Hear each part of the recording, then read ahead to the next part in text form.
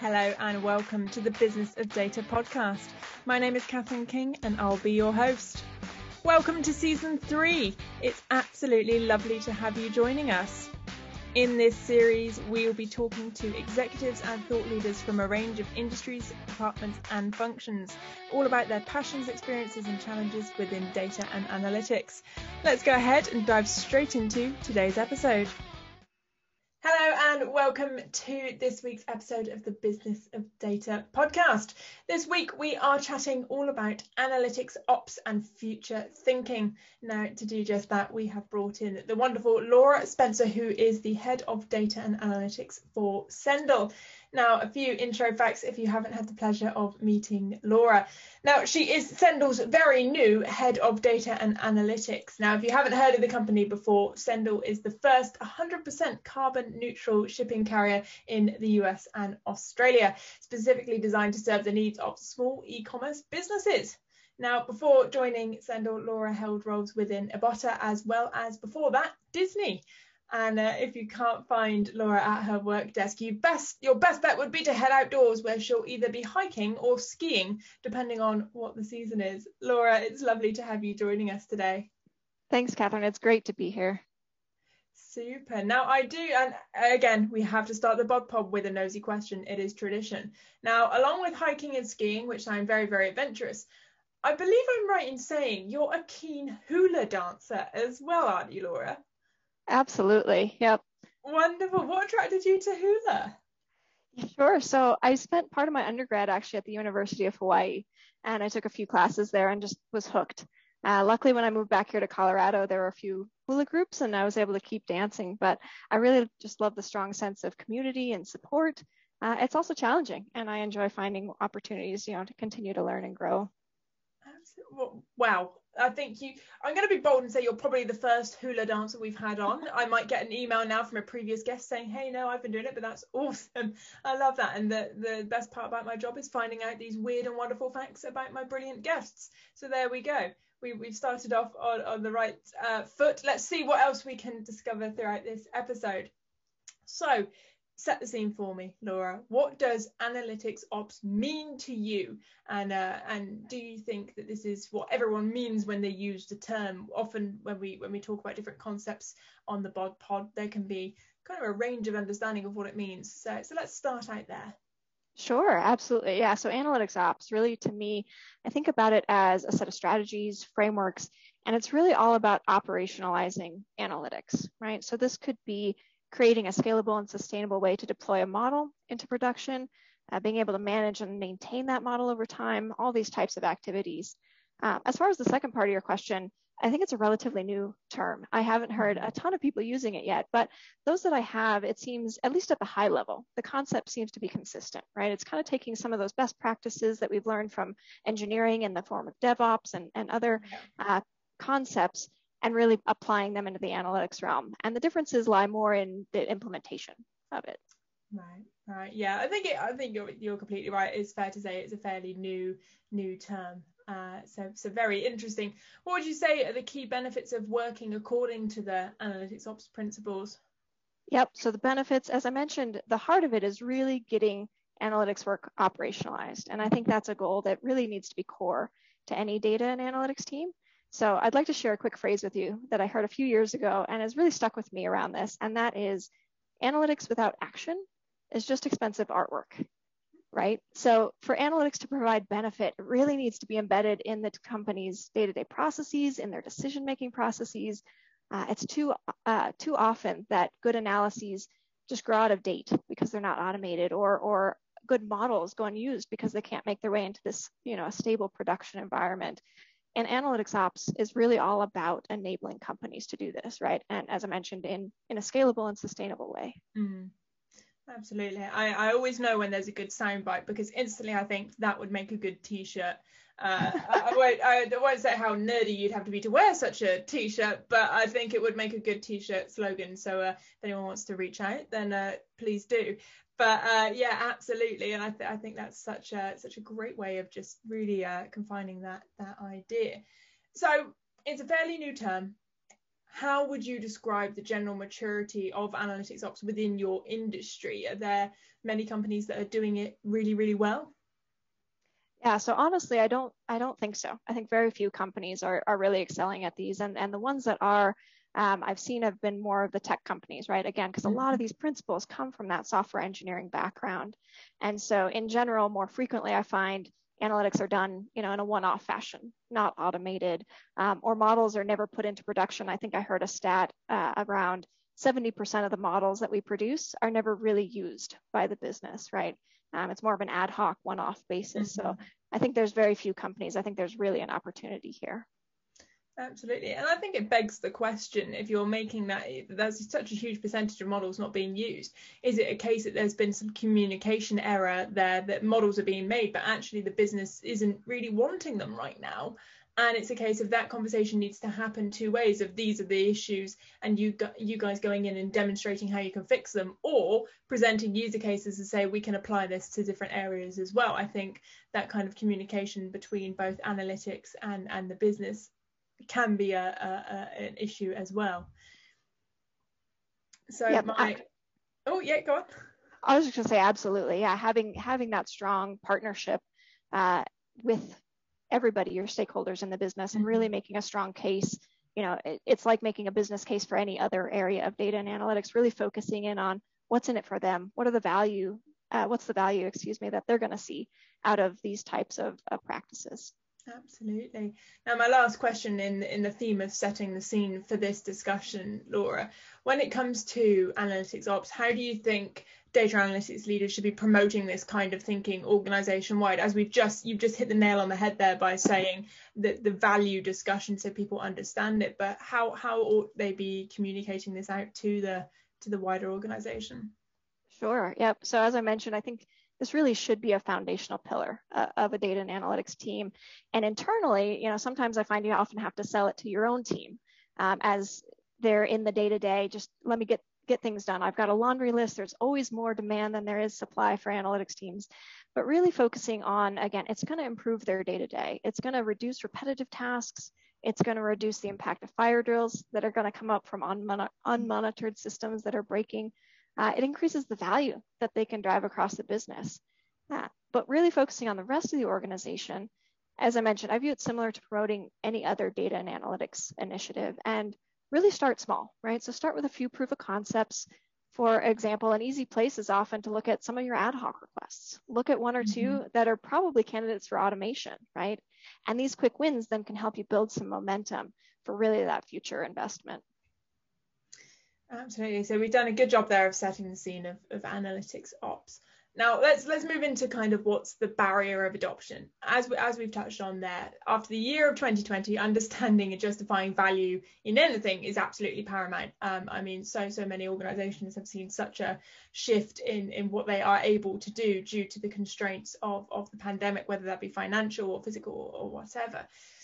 And you've mentioned there that so many organizations are yet to adopt this agile way of thinking and doing. So what are the key barriers to analytics ops adoption that you can identify, Laura? Yep. So one of the key barriers that I've seen is really that initial investment, right? And the associated impact on cost and speed. It's going to be much quicker just to run something ad hoc than to take the time to automate it. But really by automating, you're trying to empower the stakeholders long-term, right? They're going to be able to track these things over time. You're going to save your team time longer term and fewer ad hoc requests, and hopefully driving more value because you're enabling data-driven decisions through better democratization of the data. I think the other key barrier that I've seen is actually around skill set. So this is really not a typical skill set for most analytics practitioners to have. If you think about, let's say, standard analytics or data science coursework, for example, it's largely one-off ad hoc projects that are meant to teach a very specific analytical methodology. It's not focused on things like version control, coding best practices, efficiency, scalability, those types of things. So what we've done in previous companies that has really helped is to bring on software engineers who are interested in the data and analytics space. And they can really help bridge this gap by bringing some of the best practices from their space. And I mean, the next natural question I have from that is, bringing on software engineers sounds simple, but I know there is a bit of a talent gap, or, some people would debate it and say that it's just the way that we're going out to the market with requiring the right roles. Is that something that you experienced as well? Was actually those software engineers can be hard to come across in order to get them into this area? Absolutely. And so what has helped for me is to look internally, actually. Okay. Folks that know your systems, right? They helped build the product itself. And a lot of them are starting to get really intrigued by concepts like machine learning, right? That's becoming a blend of an analytics organization and an engineering organization. And so I found that there tends to be a lot of intrigue among the engineers, and finding somebody internally and kind of bringing them on board has been the way that I've found success with that. That's really interesting to look internally and I want to say upskill, but kind of realign kind of their mission that they've been on, and actually looking at people's passions as well, as you say, and see if they've got passion to continue down that line. It sounds far more effective for certain. Now, when we caught up prior, I know we had a discussion about I think we said that some say the days of having one huge data analytics solution are gone. Remember we discussed this. Now, companies now need to have multiple technologies, and I wonder if you could share your thoughts on that.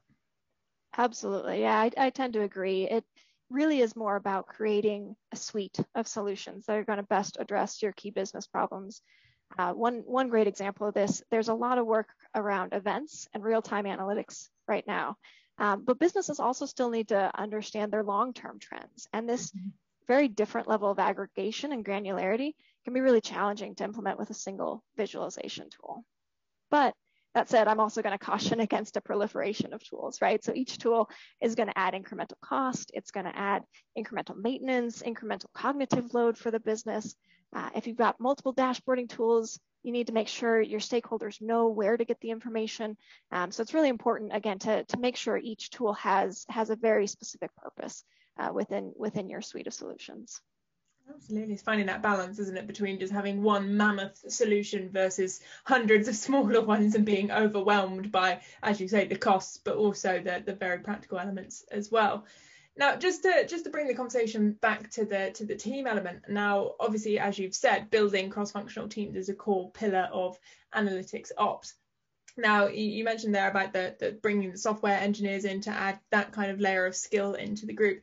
Is there anyone else that you'd be looking to have to create that cross-functional team in order for analytics ops to be really, really used well within an organization? That's a great question. I think, all of your kind of core skill gaps are still really important within this vision. So folks that, data engineering as an example, folks with more of a front end or a visualization component, folks that have some of the modeling background, all of those types of skill sets are really important. I think what's even more important, though, is to not create silos in this process. And that may sound a bit counterintuitive, right? It's a cross-functional team. But what I mean is, don't simply rely on the software engineer to do all the infrastructure work, right? Don't rely on your ML engineer to do all of the modeling work. Really ensure there's opportunities for team members to grow and develop all of the skills that are needed in this space, because there's a reason you have all of them, and you're going to make a stronger team if people can spread out from just that one core focus. Absolutely. Brilliant. So, I mean, there's going to be lots of people listening in who are yet to adopt analytics ops. So I think it would be good to hear a bit about your story and how it's been for you. So how easy was it for you to secure buy-in from your executive team to adopt analytics ops principles across the wider data team? How did that conversation first go for you?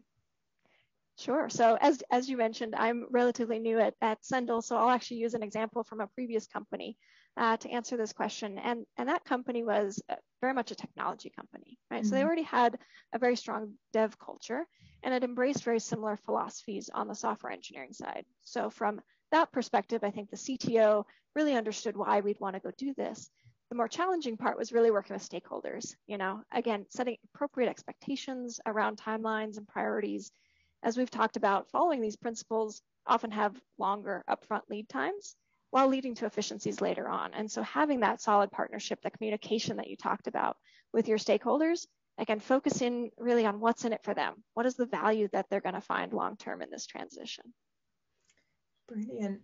Now, I mean, it's fantastic that the experience that you've had is you've almost had one step ahead by at least some people understanding the value of it. What would be your advice to someone who's going in and perhaps, they're further back in their journey, but they know they want to be doing analytics ops in the future. What would be kind of the starting point, or the noises that you'd start to make in preparation for driving this forward? Are there any key things that you recommend to those executives? Yes, absolutely.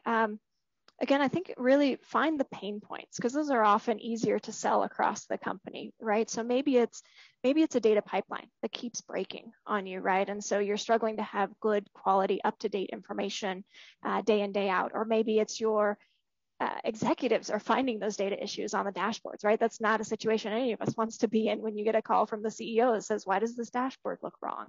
So find those pain points, and then understand how analytics ops can really help you with that. And again, kind of start small and have some of those wins and start to build the momentum.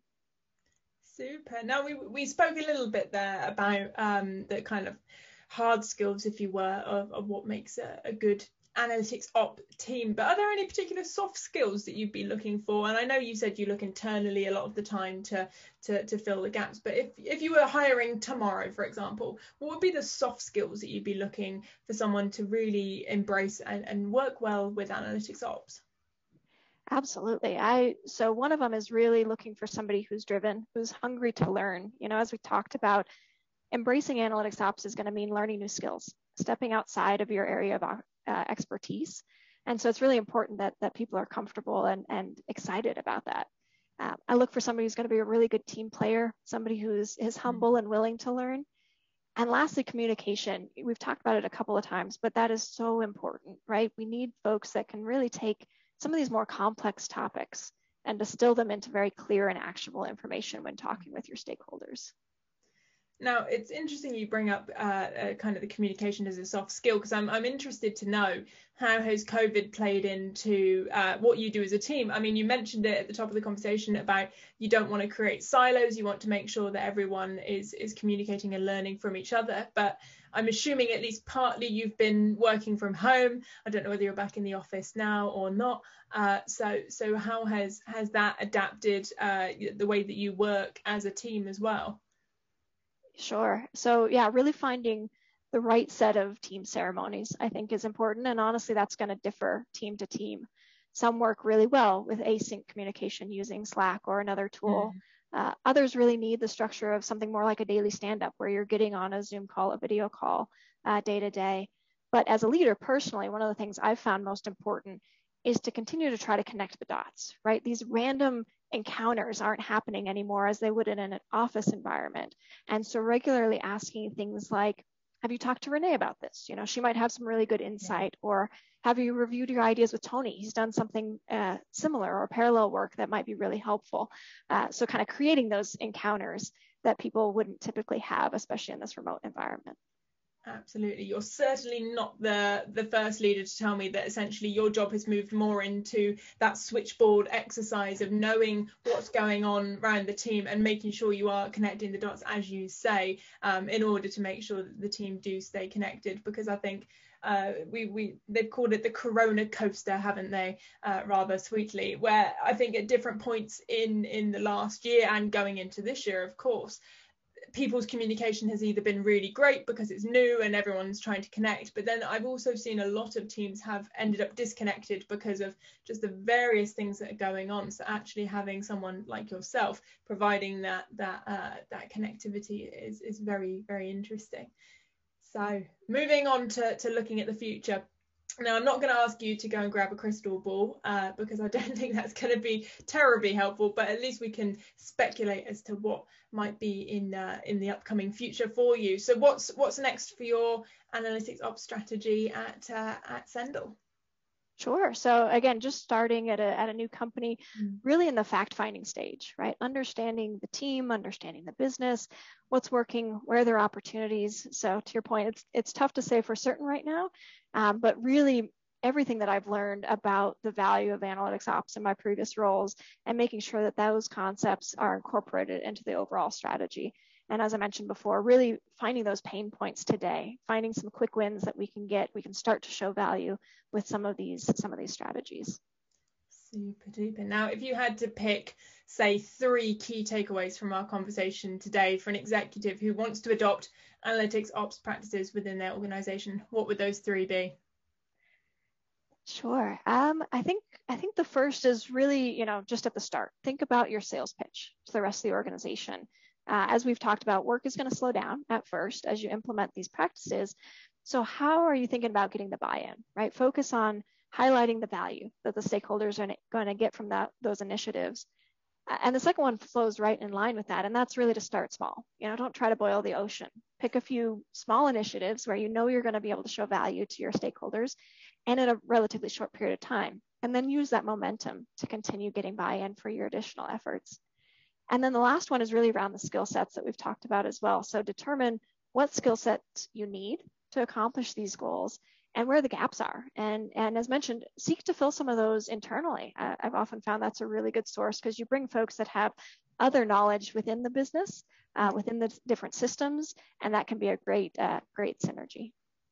Brilliant. Well, Laura, it's been absolutely lovely catching up with you, and I'm so glad that your first few weeks have been so successful at Sendor, and I wish you the absolute best as you go into a very exciting time with the organisation, and I look forward to hearing more about your journey into the wonderful world of analytics ops. Well, thank you so much. It's been a pleasure chatting with you. As always, remember to subscribe to the Business of Data platform to keep up with all of the content that we produce, not just our podcast. Also, remember, if you are listening on Apple or Spotify or any of the other wonderful podcasters, you're able to follow and subscribe here as well to allow you to keep up with every episode that we release. Do follow us on socials as well to engage with other thought leaders just like yourself. But for now, stay safe, stay well, and we'll see you next time.